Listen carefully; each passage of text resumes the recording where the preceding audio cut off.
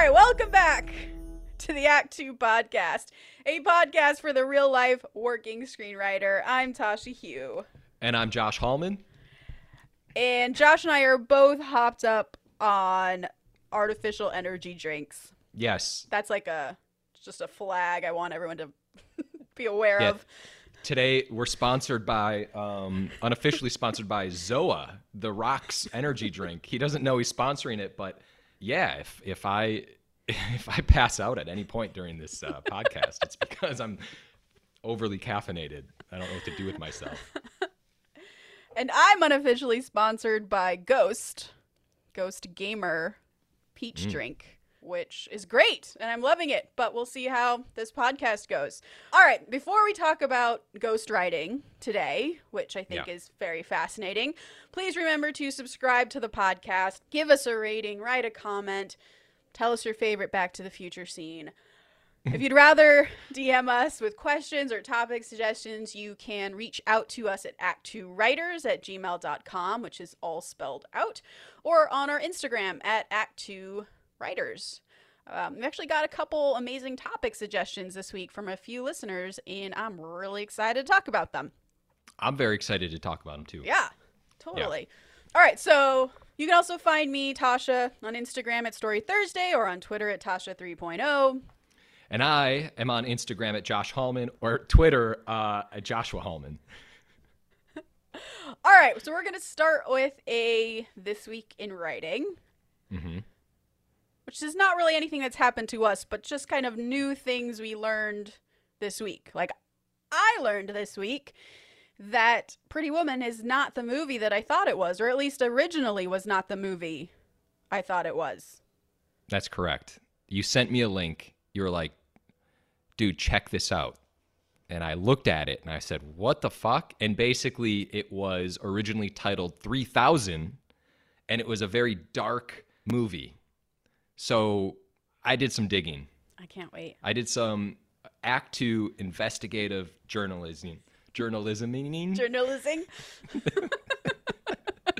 All right, so let me just break this down. You ready? I'm so ready. There is a writer. His name is J.F. Lawton, the man responsible for 3000, the original Pretty Woman, which was this dark and very gritty film. J.F. Lawton, as it turns out, has some pretty great credits, including Under Siege. Great movie. Obviously, Under Siege 2. Obviously. Chain Reaction, which is a little bit underrated. And then he kind of fell off, and I was like, this is weird. What happened to him? But then I noticed this TV series he had. And guess who the star of the TV series was? Who? You'll never guess. I'll just tell you. Pamela Anderson. Okay. I feels like that tracks.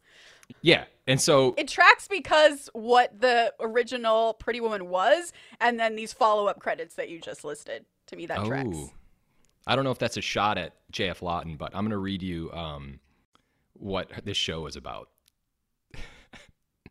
It's called VIP. It was on from 1998 to 2002. That's four seasons of television.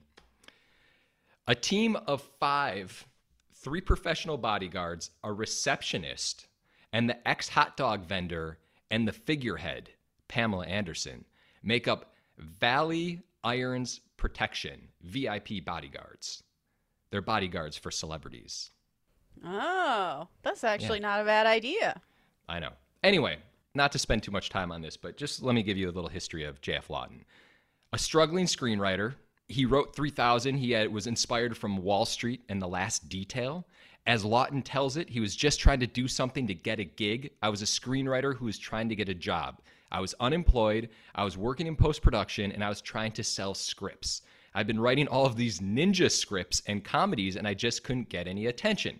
So it was a time for a change. I suddenly said, well, maybe I need to do something more serious and dramatic. And I had written a script called Red Sneakers, which was about a one-legged lesbian stand-up comic who was an alcoholic. And all of a sudden, I got a lot of attention. People were really interested in me, and people were talking to me. No way. Fuck yeah. So from that attention, he writes 3000. And by the way, you can find 3000 online. Ooh. Just to let you know. And 3000 was developed at the Sundance Institute. Oh. And then it was purchased by these two producers from a company called Vestron. That company went belly up, and the film rights, as Lawton puts it, were upgraded to Disney. Disney happened to be looking for something darker. Specifically, they were trying to get the director Gary Marshall to stick around at Disney, who was under contract and wanted to do a follow-up to Beaches that was a little bit darker. So they thought that 3000 may be a little too dark for Disney, but they wanted it anyway. So they bring in Marshall. Marshall really connected to the script, but he still wanted to make it a little bit lighter. And he really wanted to tell a story about a girl who wanted to change her life, which was exactly what Pretty Woman was and exactly what 3000 was about. So Disney purchases this script. And at that time, they're obviously doing some dark shit. Disney then says, we still want to make this a little bit lighter for the Disney brand. So Lawton took a pass. And he did his pass, and Disney comes back and says it was too light. So basically, his first script was too dark, and then he was told to make it lighter to fit the Disney brand, and then he got fired because it was too light. And the way Lawton put it was that he was like, I was going to get fired anyway because they wanted to bring in some new writers. So then the script cycled through different writers. The way that Lawton recalls this is that he wasn't upset about it. He said that on the other side of it, I'm supposed to be a wounded artist, and it's like I painted Da Vinci or whatever, and then all of a sudden these guys slashed it. But actually, I was a guy who's writing these ninja movies, so I was thrilled. Okay, so basically, it then goes through all these different drafts over at Disney. So this producer then comes in named Laura Ziskin. And Laura actually they said that she kind of made this major contribution because what she ended up coming and saying is she's like, Pretty Woman needs to save Richard Gere, essentially. So she's the one who comes in, and at the very end, there's like this line apparently that's like, he saved her, and then someone else says, actually, she saved him. So it was kind of like this thing where they both kind of saved each other, whereas before it was just like a male-centric film, apparently. One thing leads to another. Gary Marshall liked it. They make the film. It turns into this fucking crazy rom-com, and it's a defining moment for Julia Roberts' career and Richard Gere's career. And that's my energy drink story that I stumbled through.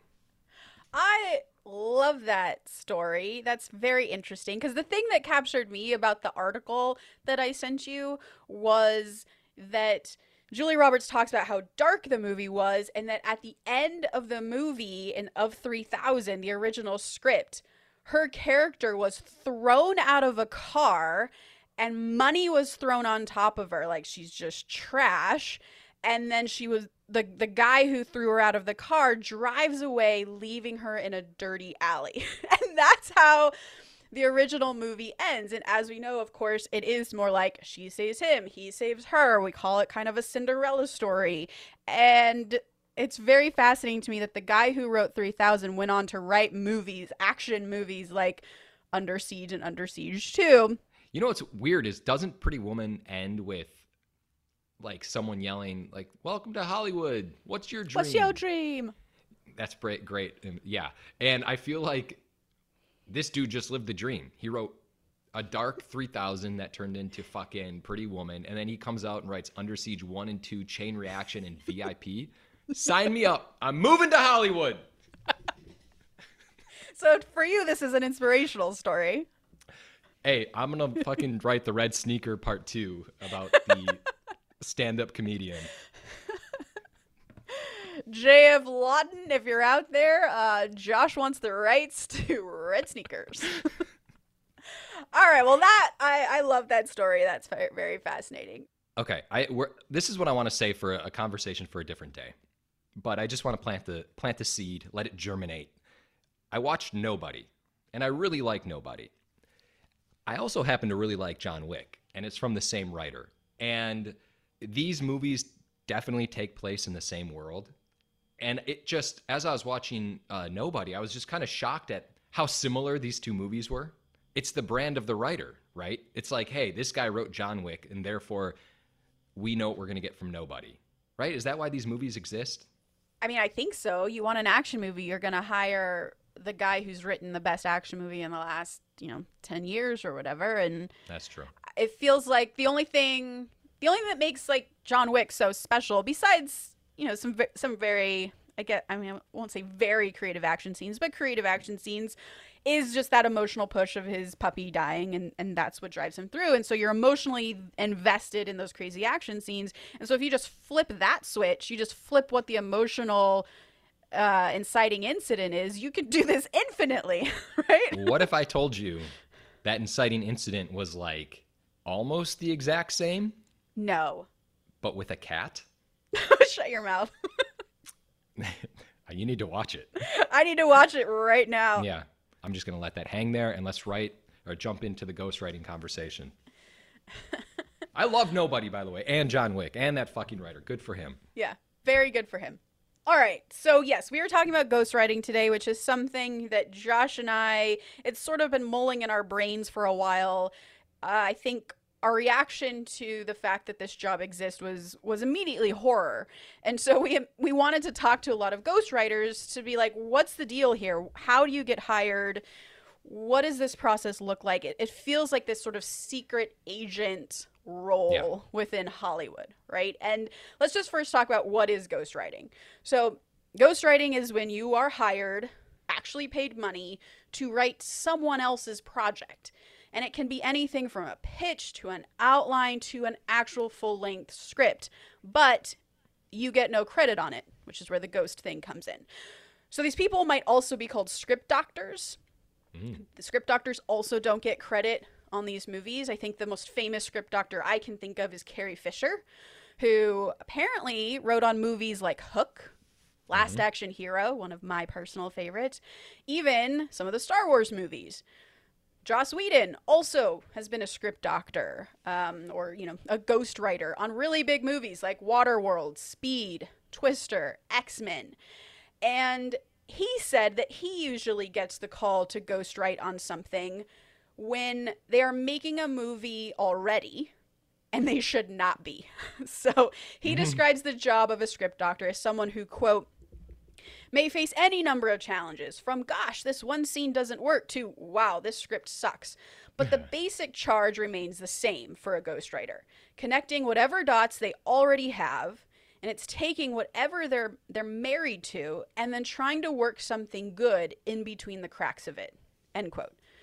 So sometimes these ghostwriters will also be brought in to write like ADR for movies, which is like lines that actors have after the movie is done. So they kind of like dub over or use kind of off-screen dialogue where you'll kind of cut away so you don't see the actor, but you still hear them talking off camera. It's kind of a handy editing trick to use. So like Rian Johnson, for instance, he was the writer-director of Knives Out, Last Jedi, Looper. He came in and did some ghostwriting on some ADR stuff for the movie Godzilla. So it's a thing that people at all levels do, which I think is what's fascinating. So as Josh and I were kind of learning more about this, that it's a thing people do a lot, it was interesting to see that happens at all writing levels, right? Rian Johnson, Joss Whedon, Carrie Fisher, and then a lot of the writers we talked about who are not these A-list writers. So I don't know. To me, like, my reaction was like, is nothing real? I know. But yeah, and kind of going back to what you were saying, what was so interesting, I think, that you and I were like, oh my God, is we kind of went into this, underground John Wick world where we started to get connected to certain people who were doing these ghostwriting jobs for pretty well-known writers, and they were being directly hired from different writers. And it was just all really fascinating, because I feel like when you start writing, you're kind of when you just get going, your initial reaction is like, I don't ever fucking need a ghostwriter. Never. I'm never going to let someone ever write the words for me. Because you're writing because you love writing and you love your product and you love just this process and your vision and all of those things. And so having someone else come in and write for you doesn't feel like anything you'd ever even entertain at all. That's not the point. I think you're going to have a ghostwriter one day. No, don't even put that in the world. And I'm going to tell you why at the end of this podcast. Oh, God. The edge of my seat. All right, so what we did is we ended up talking to a bunch of ghostwriters, and we're going to spend today trying to just understand this mysterious, secretive job that nobody talks about in Hollywood. Yeah. And I want to start with a couple stories, if that's okay. Oh, I'm fucking ready. Let's go. All right, so this is sort of fireside chatty, but imagine I'm a showrunner's assistant on a TV show. And as a showrunner's assistant, it's kind of an interesting job, and it definitely varies depending on the showrunner, but for the most part, the showrunner's assistant is not a creative job. So in writers' rooms, you'll often have a showrunner's assistant and a writer's assistant. And the writer's assistant, that's the one who's like taking notes in the room. They're sending all of those room notes at the end of the day to all the writers.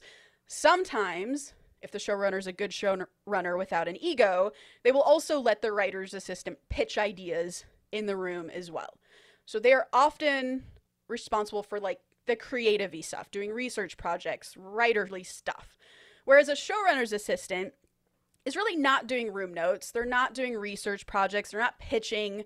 They're often aspiring writers themselves, but they are very administrative. They schedule meetings. They coordinate meetings so that the showrunner is where they need to be, because the showrunner has dozens of things to do all the time. Just they're updating schedules. They're coordinating the showrunner's very busy life. So I'm a showrunner's assistant on a very big show at a major streaming service, and I'm a writer. So I'm aching to do something really creative, and I'm also ambitious. So without being asked, I decide I'm going to start doing notes on drafts that are coming in from other writers in the room. And I turn them into my showrunner just to say like, hey, totally ignore these if you want to, but I had some thoughts that might be helpful. And the showrunner reads them. She writes back to me, and she says, wow, these are really great. Like, you're super smart. You're clearly a great writer and a great reader. I agree with all of these notes. And you know what? I am so busy right now.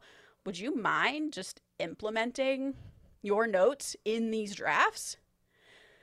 Now, one of the big jobs of a showrunner is that every draft that comes in from your writers, you are actually expected to rewrite them. And it's not because those writers suck. You hire writers you love because you think that they're very talented. You're rewriting them for a variety of reasons. Might be because they don't quite have your tone, and since this is your show, you want to make sure the show matches your tone. Maybe you rewrite because you, as the showrunner, now have a complete picture of what all the episodes should look like, whereas a writer who's writing episode 4, they just are focusing on their episode, which makes sense. That's their job. So you as a showrunner are always rewriting scripts that you get in from your writers. It's just part of the job, and the writers in the room all know that. A lot of showrunners actually will turn down jobs, I've heard, because that's just so much work, all of the rewriting.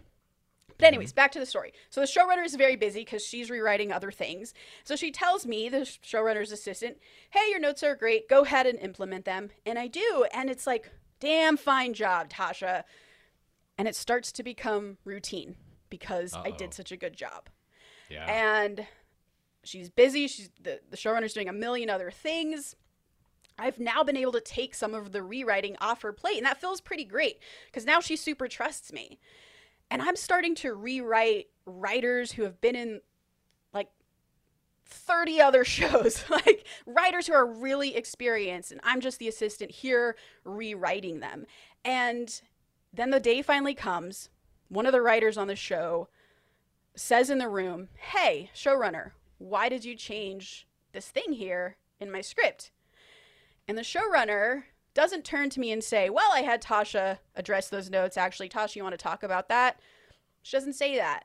Instead, the showrunner says that she made the change, and this is why I made the change. And that's the moment I realize, I am ghostwriting for this showrunner. She's never going to acknowledge that I did any of this rewriting. The interesting thing about this story as well is that as the show wraps, one of the writers actually emails me, showrunner's assistant, and says, hey, I could tell that some of the changes in the script were actually you. Like, I could tell that your voice was in there. And they ask me, hey, like, first of all, I think I'm about to get in trouble. But then they actually say, I have a project for you. You want to ghostwrite for me since you did it for someone else? And now my kind of ghostwriting career is sort of off to the races. And that's how it can start, is really kind of the point of that story. Yeah, what's really crazy about that is it's like as you're describing this story, you can kind of see where it's going and how it's all building up to the ghostwriting relationship. And I guess that's how you get in. If someone trusts you, you can write for them.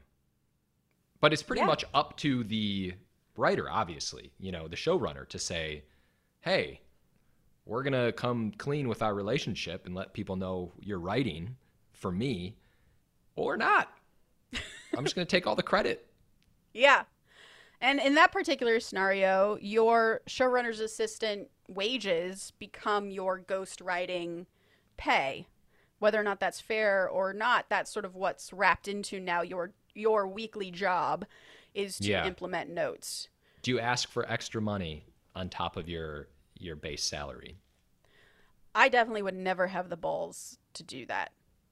The ovaries to do that. Yeah. But should you is a whole other question. Yeah. I think this is also why this is such an interesting topic, is because there's so many moral dilemmas in Hollywood that this could arguably be tossed into that category, although I don't think it should be. I'm just saying I could see where the argument would come in. Yeah. Well, if you flip it to the reverse and ask yourself instead, if you were a showrunner, Josh, would you have your assistant ghostwrite for you, or would you give them extra money and or credit on your show? Where's the comfortability for you if you were that showrunner? Well, personally, right now at where I'm at mentally, I would be very grateful and probably be slipping this person some extra money, because I haven't really fully accepted, like if someone's writing for me, I'd be like, oh my God, thank you so much. Like, holy shit, you just cracked this scene. You just sound perfect. That's my dialogue. That's amazing. You did it. I understand fully why it's kind of like a hidden relationship, why you can't really talk about it, because there's a lot of fallout. There's certain ramifications. There's politics in the writer's room. So I understand why things can't be said. But I would probably personally kick some extra money. I think. I say that now. Give me like 5-6 years from now, and this might be a different story. What about you? Well, so I have a fantastic assistant. Shout out to Troy Dangerfield. He's fantastic. And he very much is pitching in the room and part of our process. And I am actually co-writing an episode with him. So we, everything is split down the middle. Credit is split down the middle. The money is split down the middle. And we're sharing that story. I feel, and believe me, I need help on getting all of my scripts done and all my stuff done on time. I do need help. It's a massive job, but I have stopped myself at asking for additional help where people are not being sort of rewarded for it, because it doesn't feel fair. I feel like if I asked Troy to start implementing notes in scripts, he is doing a job that he should be getting paid for, that I'm getting paid for. And that's not fair. So either I need to give him some of my money, or I need to put my big girl pants on and just wake up earlier and get my job done. And that's just what I've been doing, because it's just not fair. So that's how I feel right now. So I've been saving this conversation for a little later in the podcast, but I feel like this is a perfect segue. Okay. When you get notes or when you get suggestions, when people pitch in the room and you take Troy's brilliant idea, is he ghostwriting in a sense? Is he kind of doing the exact same job as a ghostwriter? Well, I understand the interesting question that you're asking. That's actually what they're being paid to do, right? People who are in the writer's room are being paid to do just that, pitch ideas. It's the actual implementing them on paper, which is a totally different process to, put what's ever written on the cards, the beat cards on your episode down into an outline, and then translating that again into a script are whole other skills, but also whole other jobs that you would need to be paid for at each step. Literally, writing an outline is one step. Writing a script is a whole different step that the WGA or IATSE insists you be paid at. So yeah, here's what I'll say. In television, I feel like it's very blurry because of writers' rooms, because of the hours, because of spitball conversations that people have with each other. I don't know if this will ever change, but I understand how it's just kind of like a little gray zone where if people are working in the room and if you have a good writer's room and people who like to write and work and just want the best possible story, they're going to give you the best possible ideas no matter what. And a lot of times showrunners get credit for it, right? I mean, that's just the way it is. But that's how the writer's room and shows work. Where I feel like it's very cut and dry is in features. We don't have to go over to that territory quite yet, but like features, you're like, you either have a ghostwriter or you don't. I understand where it gets very tricky and sticky and complicated. Like there's a difference between getting notes in a writer's room and having someone just write shit. That's what I think. I think there's a big difference there. That difference means you should be paid for additional work, I think. I agree. It's just kind of like, it's not intuition, but you just know if it's happening, it's happening. You know if you're doing something that you shouldn't be doing. You feel it. That's the thing is like, yeah. It's hard to articulate where I see this line, but I know that I cannot ask someone who's not getting paid for an episode to write for me this episode. Totally. I also don't want to, because guess what? It is my show. It is my vision, and I want to take ownership of that, and that's part of the job. Yeah. So speaking about this same story and kind of the step 2, as I said, that writer's room where I was the showrunner's assistant transitioned into another job where actually that other job was for a writer who went on to write a major studio movie. And so now I'm writing on that. And then my showrunner went on to write a major studio movie, massive studio movie. And what's interesting is what she does is she sends me the notes document that the studio sent to her on her draft. And she says, hey, you were such a great writer's assistant for me, or showrunner's assistant. And I don't really have a lot of time to address these notes because I got a bunch of other projects I'm working on. Can you just go ahead and address them for me? And the call that happened was like, yeah, here's some specifics on what I want, and here's some ways to solve a couple things. But for the most part, here's the notes document from the studio. Go ahead and address them. I trust you because I've seen your work on my TV show. Mm-hmm. And at the end of what was essentially about a week's worth of work addressing these notes, that showrunner asks me, okay, how many hours did you spend on rewriting this? And sort of make up a number because I wasn't really thinking about hours. And she goes, okay, cool. And she just Venmos me $600 for the week. So now showrunner, who's made huge movies left and right, huge TV shows, has just gotten someone to do the studio notes for her for $600. It's hard to quantify how much you should be paid, basically. Yeah. It's up to the ghostwriter. Yeah. Further along, we're going to talk about payment and sort of other stories we heard about what other ghostwriters have asked to be paid. But in this particular story, the ghostwriter we spoke to didn't know anyone else who was ghostwriting, so didn't have any guidance on what am I supposed to charge here. And you can't really ask anyone because it's so hush-hush that you can't sort of expose yourself in a way that you're doing this job. And I think that is a difficult position for a writer to be in, and I think a unique one, but is a very real position you may find yourself in. So just know that that option is out there, I guess, and we're going to try and help you later on in the episode about what some people are asking for that kind of service. And I guess kind of a takeaway, and that I know we're going to touch on, is that kind of work begets work.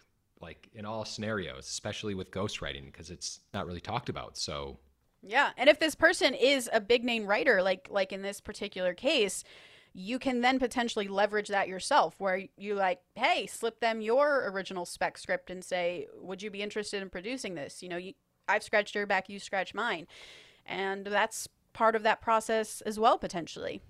Yeah, no, we're kind of leaving that part out. There's a huge trade-off where, assuming you have a good relationship with a huge showrunner who's now working on studio films, yeah, they're going to read your stuff and they might come on board. They might, I don't know. It's interesting. You know, it just depends on kind of, it's almost something you can't quite figure out until you're done with it, where you kind of look back and see where the dots connected.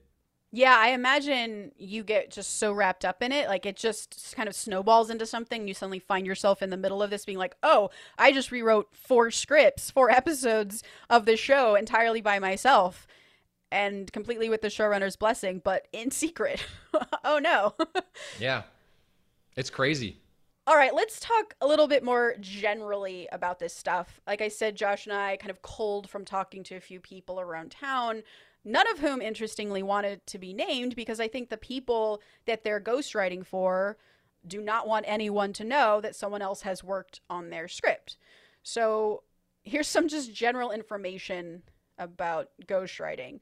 So, first of all, kind of one thing that seemed to repeat itself was that nobody likes to be a ghostwriter and that nobody likes to be ghost written. So a ghostwriter does it usually because they need money, right? Or experience. But as you can tell from the stories that we've already told, a ghostwriter really just wants to be writing their own stuff. That's why they're here in Hollywood. That's why they're doing the job.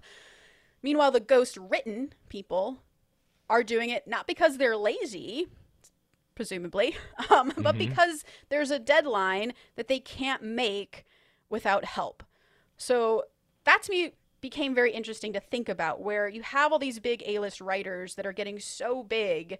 They have so many projects. I mean, we talk about this all the time. You and I always have like 5 projects going at once. Imagine all of those are 5 projects that people are paying us for that have very real deadlines. Yeah. I might not be able to make those deadlines if I don't ask for help. And I think that is where this moral dilemma becomes a very real question for some writers. That's where you start putting your toe in the pool and you're starting to say, okay, well, you know, I had a friend who might be able to help me out here. I have all these projects, and if they can just cover some of these notes and kind of get a handle on it, sure, why not? By the way, let me just say, the theme of this episode is our investigating. It started with a deep dive into Pretty Woman, and now here we are. So exciting. Our secondary job, investigative journalists in Hollywood. All right, let's talk about general stuff that we learned. You go first. Yeah. Here's what's interesting, and I'm sorry if I'm stepping on one of the writer's toes if this is something you wanted to talk about, but what I found was really interesting. Someone we talked to kind of thought of themselves less as a ghost writer and more of a ghost producer. And that was a really interesting way to think about it, because he was a person who needed to, like, he wouldn't necessarily go in and just completely doctor a script. He would come in with multiple ideas of how the script could be different and better. And that's what was really interesting to me, because it kind of made me think, well, is a producer not doing their job? Is it like, what's going on here? But maybe he's also just really great at notes. Yeah, it is interesting. And we have this conversation all the time. And we had this with this particular ghostwriter where we were talking about a good producer versus a bad producer, and also how producing has changed over time. And this person was saying that years ago, they sold a script to a producer, and the producer had like 10 people working at the office, all of whom read it, all of whom gave thoughts. This producer had notes from all these people, and then the writer came into a meeting with him to do notes with this producer, and this producer had like carded up all of his entire script, meaning he broke his script down into every single scene and put index cards up on a board, and it was like, all right, let's do notes. Let's go through the story, which, by the way, has never happened to me. That's an incredible producer. But now production companies kind of have less people on staff, but they have the same amount of projects, if not even more projects that they're developing at any one time, so that they can kind of stay afloat and stay relevant. So they don't have time to do that with writers anymore. And a lot of producers just aren't even good at doing that with writers. They're good at kind of the business end of things, right? Like gathering finances, getting interest in a project, selling it, being charming and attaching actors and directors, but they're not necessarily good at story. So they leave that entirely up to the writer.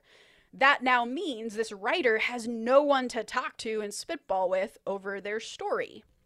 And I think one writer actually told a really interesting story specifically about this, where he said that he wrote a script about a teenage girl who, like, the general idea was that this girl wished for things to come true in high school.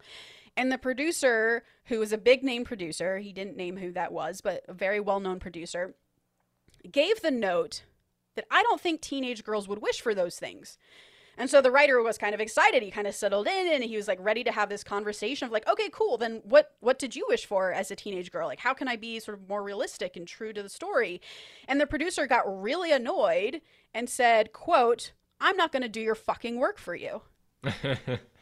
So that is a bad producer, right? A good producer would be like, oh, let's collaborate. Let's talk about that. A good producer likes to dig in and help the writer with story. So I think the thing we kept finding, Josh and I, in talking to these ghostwriters was that because writers aren't finding producers that are filling the role they're supposed to be filling, ghostwriters start to fulfill that role. These writers start to look for other writers to help them. Yeah.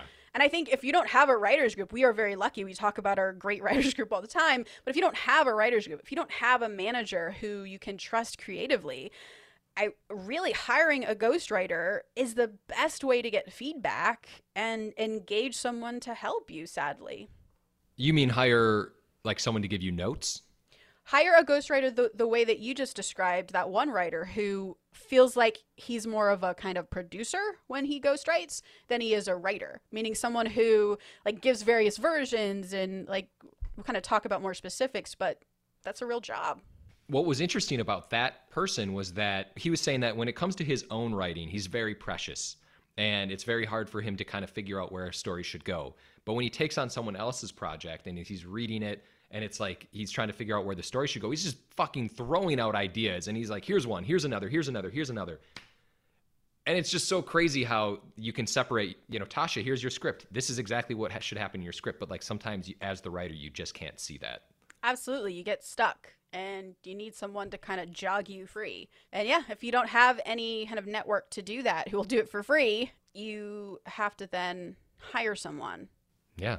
But it's so interesting, like that writer that you're mentioning now, who sort of feels like he acts more of as a producer versus that other writer that I told stories about. Those are two very different requests, I think. Yeah. That the writer is asking of the ghostwriter. So that second one, who kind of feels more like a producer, it was interesting to talk to him because he was saying that he's more there to like inspire the writer that hired him and give them great ideas. So like some examples of work that a ghostwriter like that might do would be to write multiple versions of a scene, right? Just try different versions, go crazy.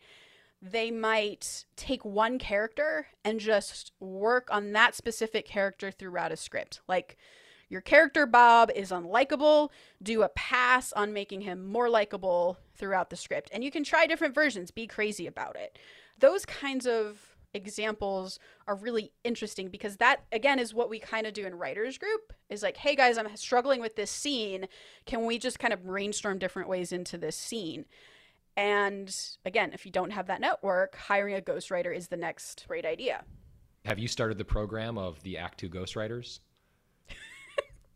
I think I should. It's kind of genius. Boom. Ghostwriter pool from Act 2. Hit us up. Actually, that's a good segue into sort of what payment is for this. So we heard a couple different variations of payment.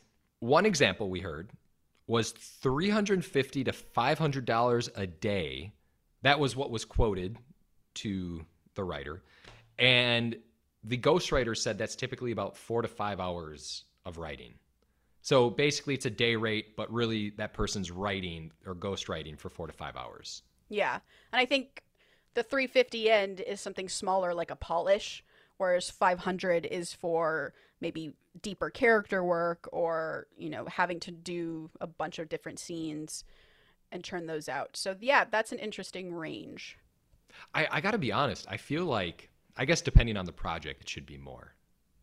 Well, it's interesting you say that because a producer was very well aware of ghostwriting being a thing and actually had a quote for what they expect a ghostwriter to make on a project. And this producer said that a ghostwriter should be paid anywhere from 10 to 20% of what the actual writer is paid for that draft. So, in another example of someone that we talked to, she mentioned that she did a ghostwriting pass on a huge studio comedy movie. Huge name, everyone's heard of it. Comedy movie from a major studio, and they were hired to do a joke punch-up. And their compensation was $150. And it was probably not that much work, to be honest. It was probably, as you said, 4 to 5 hours of work to do, a pass on just the jokes. But if we're talking about 10 to 20% of what the writer is paid, it's nowhere in that range. It's so crazy because writers know how difficult it is to do this stuff. Otherwise, they wouldn't be hiring a ghostwriter. Yeah. And I feel like no one, it's just. Are we cheap and greedy? Is that what the overall theme actually is of this? Well, yeah, but also I do feel like there's like a element to it where, I don't know, it's case by case. I'm sure at some people there's an element where it's like you have to pay your dues. Maybe some showrunners were once ghostwriters at some point and they were paid fucking nothing. So now they're making someone else pay their dues. I'm sure there's someone else where... Well, that's very vengeful though, right? You're not going to be that kind of person, are you? No, definitely not. That's terrible. Instead, what you do is you say, oh, I went through this horrible experience and was taken advantage of. Therefore, I'm not going to take advantage of you. Here's a bunch of money. Yeah. Well, you kind of have to keep your guard up in Hollywood. It's people will take advantage of you. It's a dangerous place. Another ghostwriter actually talking about payment said that they wrote an entire studio movie. So like page 1 rewrite or first draft, it was unclear, but an entire studio movie, not just touch-ups, for someone else. And they did it in 30 days at the bargain base price of $5,000. Now, for a studio movie, that is definitely not 10 to 20% of what that writer was getting on that movie. That's crazy. I don't know. This is why it feels weird. Let me just say, we can't judge people by what they charge. Maybe they need certain things at certain times in their life. So that's where it gets a little tricky. I don't want to ever tell anyone how much they should charge or what they should be making or whatever. But do the ghostwriters tell their reps they're doing this? I feel like the consistent theme with these writers was that they absolutely do not tell their reps that they are doing this work. And also, I think conversely, the writers who are hiring ghostwriters do not tell their reps that they are having someone do their work.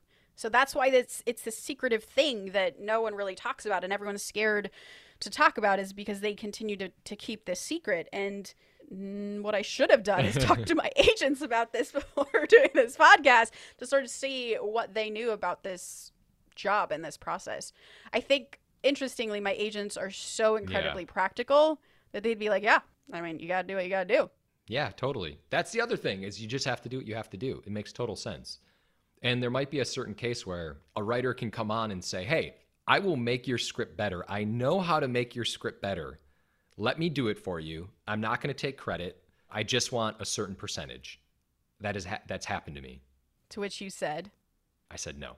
Well, out of curiosity, why did you say no? Was it because you didn't want someone taking some of your end result money? Or was it because you felt so precious about your work, you didn't want anyone touching it? Honestly, it's not even that I felt precious, because if it was given to me as a note, I would have taken it. It was more so where I just didn't feel right about it at that given time. And I was like, listen, I've put this much time and energy into this script. I'm going to fucking die by it. And this is what it is. And I'm going to be happy with whatever happens. Yeah, I feel like in some ways it's an ego thing where you're just like, oh, totally. How dare you say that you can rewrite my script and make it better and then take some of my money for it? I can make it better. Fuck yeah, that's exactly what it is. Your ego comes into play. All right, so let's talk about some examples of work that a ghostwriter might do, because this I found really interesting, just the different tasks that these people have been asked to do by other writers. So one might be rewrite an entire script based on a notes document, which we've already discussed. Another one is work on just one specific section of a script that feels really problematic. Which, God, have I wished for that so many times. Like, to just come in and be like, I don't know what's wrong with this scene, but I know it's not working. Please help me. But we have writers groups, so thank you for doing it for free, Josh. Thank you. Are you kidding? Another thing ghostwriters have been asked to do is write multiple versions of a scene, which we also talked about, 2 to 3 versions, try different points of view, try it funny, try it sad, just try different things. Yeah. Another job might be write a beat sheet or write an outline based off of a pitch script. So this is interesting because this, as we all know, for anyone who's ever pitched before, that when you pitch something, you don't really have the structure. Like, even though we say we're going to give signposts of like, our inciting incident is this and our midpoint is this, really it's all very fuzzy because it's a sales pitch. That's what it is. It's not an actual thing that you can just translate to paper. And so having a ghostwriter who you can say like, here's my pitch script, somehow translate into a structure that works for a movie would be great. That sounds very helpful. That's because that is a lot of work. This list is making me so pro ghostwriter. I can't even explain. I know I'm very torn. A ghostwriter might also, this is very, very, very common, just do kind of a finesse or like a fine tuning pass. So just go through and make sure all the stuff is singing. Basically, dialogue is cracking and whatever. Another job is doing set pieces. That's if you have a giant action scene and you have no idea how to actually accomplish that thing, or you have a heist and you're not quite sure how the heist starts to happen, you hire someone to figure that shit out, which is also a thing I've definitely wanted because I've come up to set pieces that I'm like, I have no idea how these two fight and battle each other, but I'll get there eventually. Oh my God. But that's also the part of the fun of writing. Anyways. Another thing a ghostwriter might be hired to do is, well, actually, let's take a step back because you and I both write set pieces as part of our movies. We write big action adventure stuff. Don't you love writing set pieces? I do love writing set pieces. I feel like that's because set pieces are kind of characters, right? Like those are like characters in themselves, and it should be a reflection. Like they should take place in an area that's kind of related to the character, where if you have an overprotective person, it should take place in like a glass museum or whatever the fuck, where that's what's so fun about set pieces. So I would be really sad if I saw an amazing set piece not written by me in my own script. I agree. But here's the question. You get on set and a director and a choreographer and the stunt man and woman, they're going to do their own version of that set piece. Oh, yeah, I don't care. The script's already sold. It's in production. Do whatever the fuck you have to do. Well, but I think what you said is important, where as a writer, I also do this and love doing it, is finding like a character arc within a set piece, right? We've talked about J.J. Abrams, Spielberg. They're kind of masters at this, where yes, the setting becomes really important, and that's something a writer decides, but also the general overall movements within an action set piece and how your hero is failing and then suddenly succeeding all become the writer's job. And those in-between beats are kind of where stunt people and director and whatever come in. So yeah, I love set pieces. I wouldn't want a ghostwriter to touch them. Yeah. I mean, I'll also say when you're on set, in like you're watching cuts and edits and you're like, hey, this needs to change. It's like, okay, this needs to change. No big deal. We'll change it. Well, then what does it matter if you have a ghostwriter? This is the problem. I actually have a little bit of a story about this. Oh, please. Okay. It was with the short film I did with Kai, Robu. Oh, yeah. So Robu, Kai goes to shoot it in Japan. I'm back here in Los Angeles chilling with my writers group, just living the good life pre-2020. Basically, I can't remember if Kai messaged me, called me afterwards and was like, hey, listen, one of the actors who was from Japan, who's a very recognizable actor in Japan, wanted to change stuff in the script. Like it happened like a day before shooting.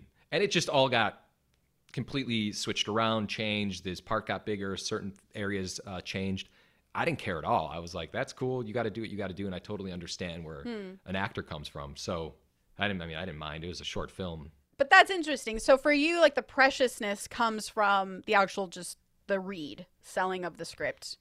I think so. Beyond that, you sort of let go. Yeah. That's interesting.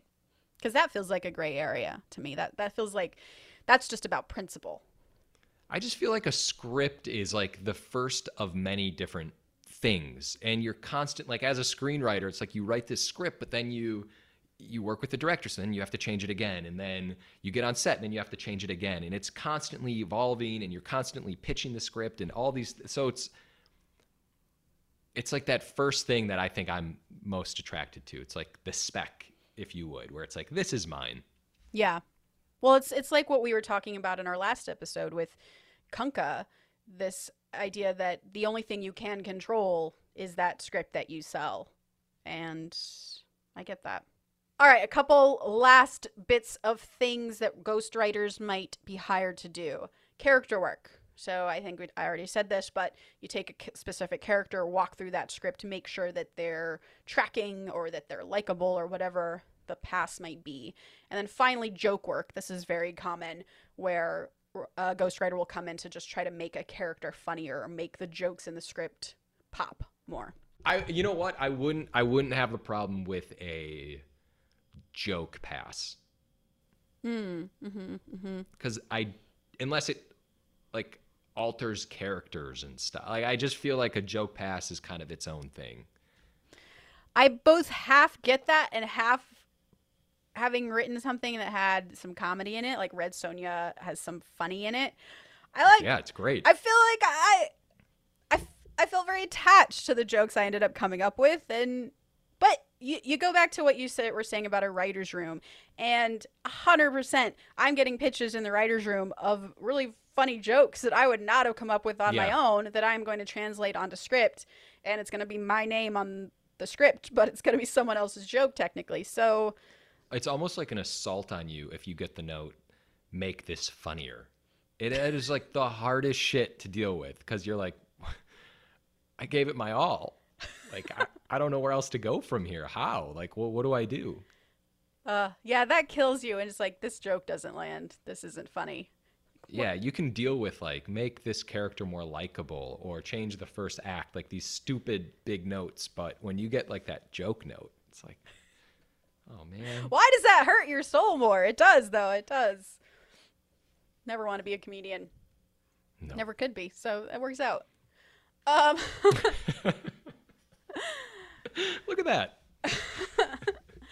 I think something interesting, too, that we talked about was kind of flipping the script a little bit, as it were, and talking about what actually makes a good writer who gets ghost written. So what makes a good ghost written writer, right? Yeah. And I think a few things started popping up where one of the writers was saying that his writer that he rewrites does a lot of work themselves, where like every night the ghostwriter would send pages in, and the, for lack of a better term, real writer would read them, do notes on them, have guidance for the ghostwriter for the next day.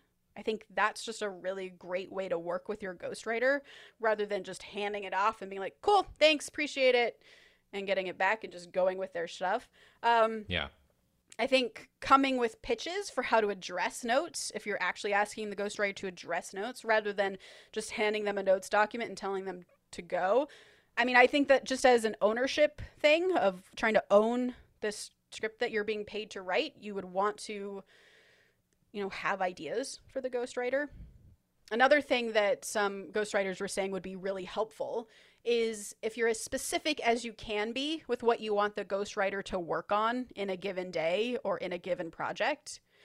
And another thing which I thought this was interesting was show the ghostwriter the raw stuff, meaning all your brainstorms, the stuff you're kind of insecure about, just like the stuff that's been going on in your head about this project.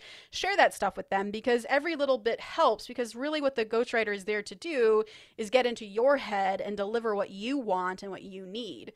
And so I think some ghostwriters are finding that the writer hiring them is weirdly very precious about the product, as much as they are still handing the reins over, and they don't give them all the material they need to do the best job they could possibly do. So those are kind of the keys to being the best writer to a ghostwriter, if that is what you're going to do. I think the big takeaway is just have guidance, and having a ghostwriter, you have to let them know what they're doing. Yeah, you'd think that would be the basic requirement. Kind of wrapping up with a crazy story one of our ghostwriters told that I don't even know how I'd react to this. So A producer pays $1 million to a big named writer. This big name writer goes off and they write for 8 months and they turn something in 8 months, and their deadline was 4 months. Like, that's how long it was supposed to be before they turned in a draft. This person took twice as long to turn it in. And when they turned it in, surprise, the writer that they hired, their name is not on the title page. And so the writer calls the producer and says, look, I didn't have time to write this. I was doing other things. So I paid my buddy to do it out of that $1 million you gave me. So here's his script. And his buddy's name, to be fair to this writer, was on the title page. So he was giving him credit. But the producer was like, that's great, but I didn't pay your buddy to write this script. I paid you to write this script. And as we talked about, it's a very long process to find the perfect writer for your story to execute what you, as a producer, want them to execute. So I imagine this was very frustrating for him. And the script that this buddy turned in was crap. So now, as the producer, I've just wasted $1 million on a guy I didn't even hire. And because this was a big name writer, like they burned that bridge and sort of didn't care. But that is the crazy ghost story of the day. I feel like ghost writer story of the day. This shit's also crazy. So, in conclusion, Tasha. Yeah. Pro ghostwriter or no ghostwriter? No ghostwriter. On principle. Okay. Can I still be principled in Hollywood? No. Which is why you're going to have a ghostwriter soon. You probably do right now. These stories are about you. Oh my God. Can you imagine? Monster. Oh no, I'd be like a serial killer. That's another level. Yeah. What about you? Ghostwriter or no ghostwriter? It's situation dependent. I will say this. Probably no surprise. When I started out, I was very anti-ghostwriter. Not a chance. No one's touching my work of art. But now, I get it.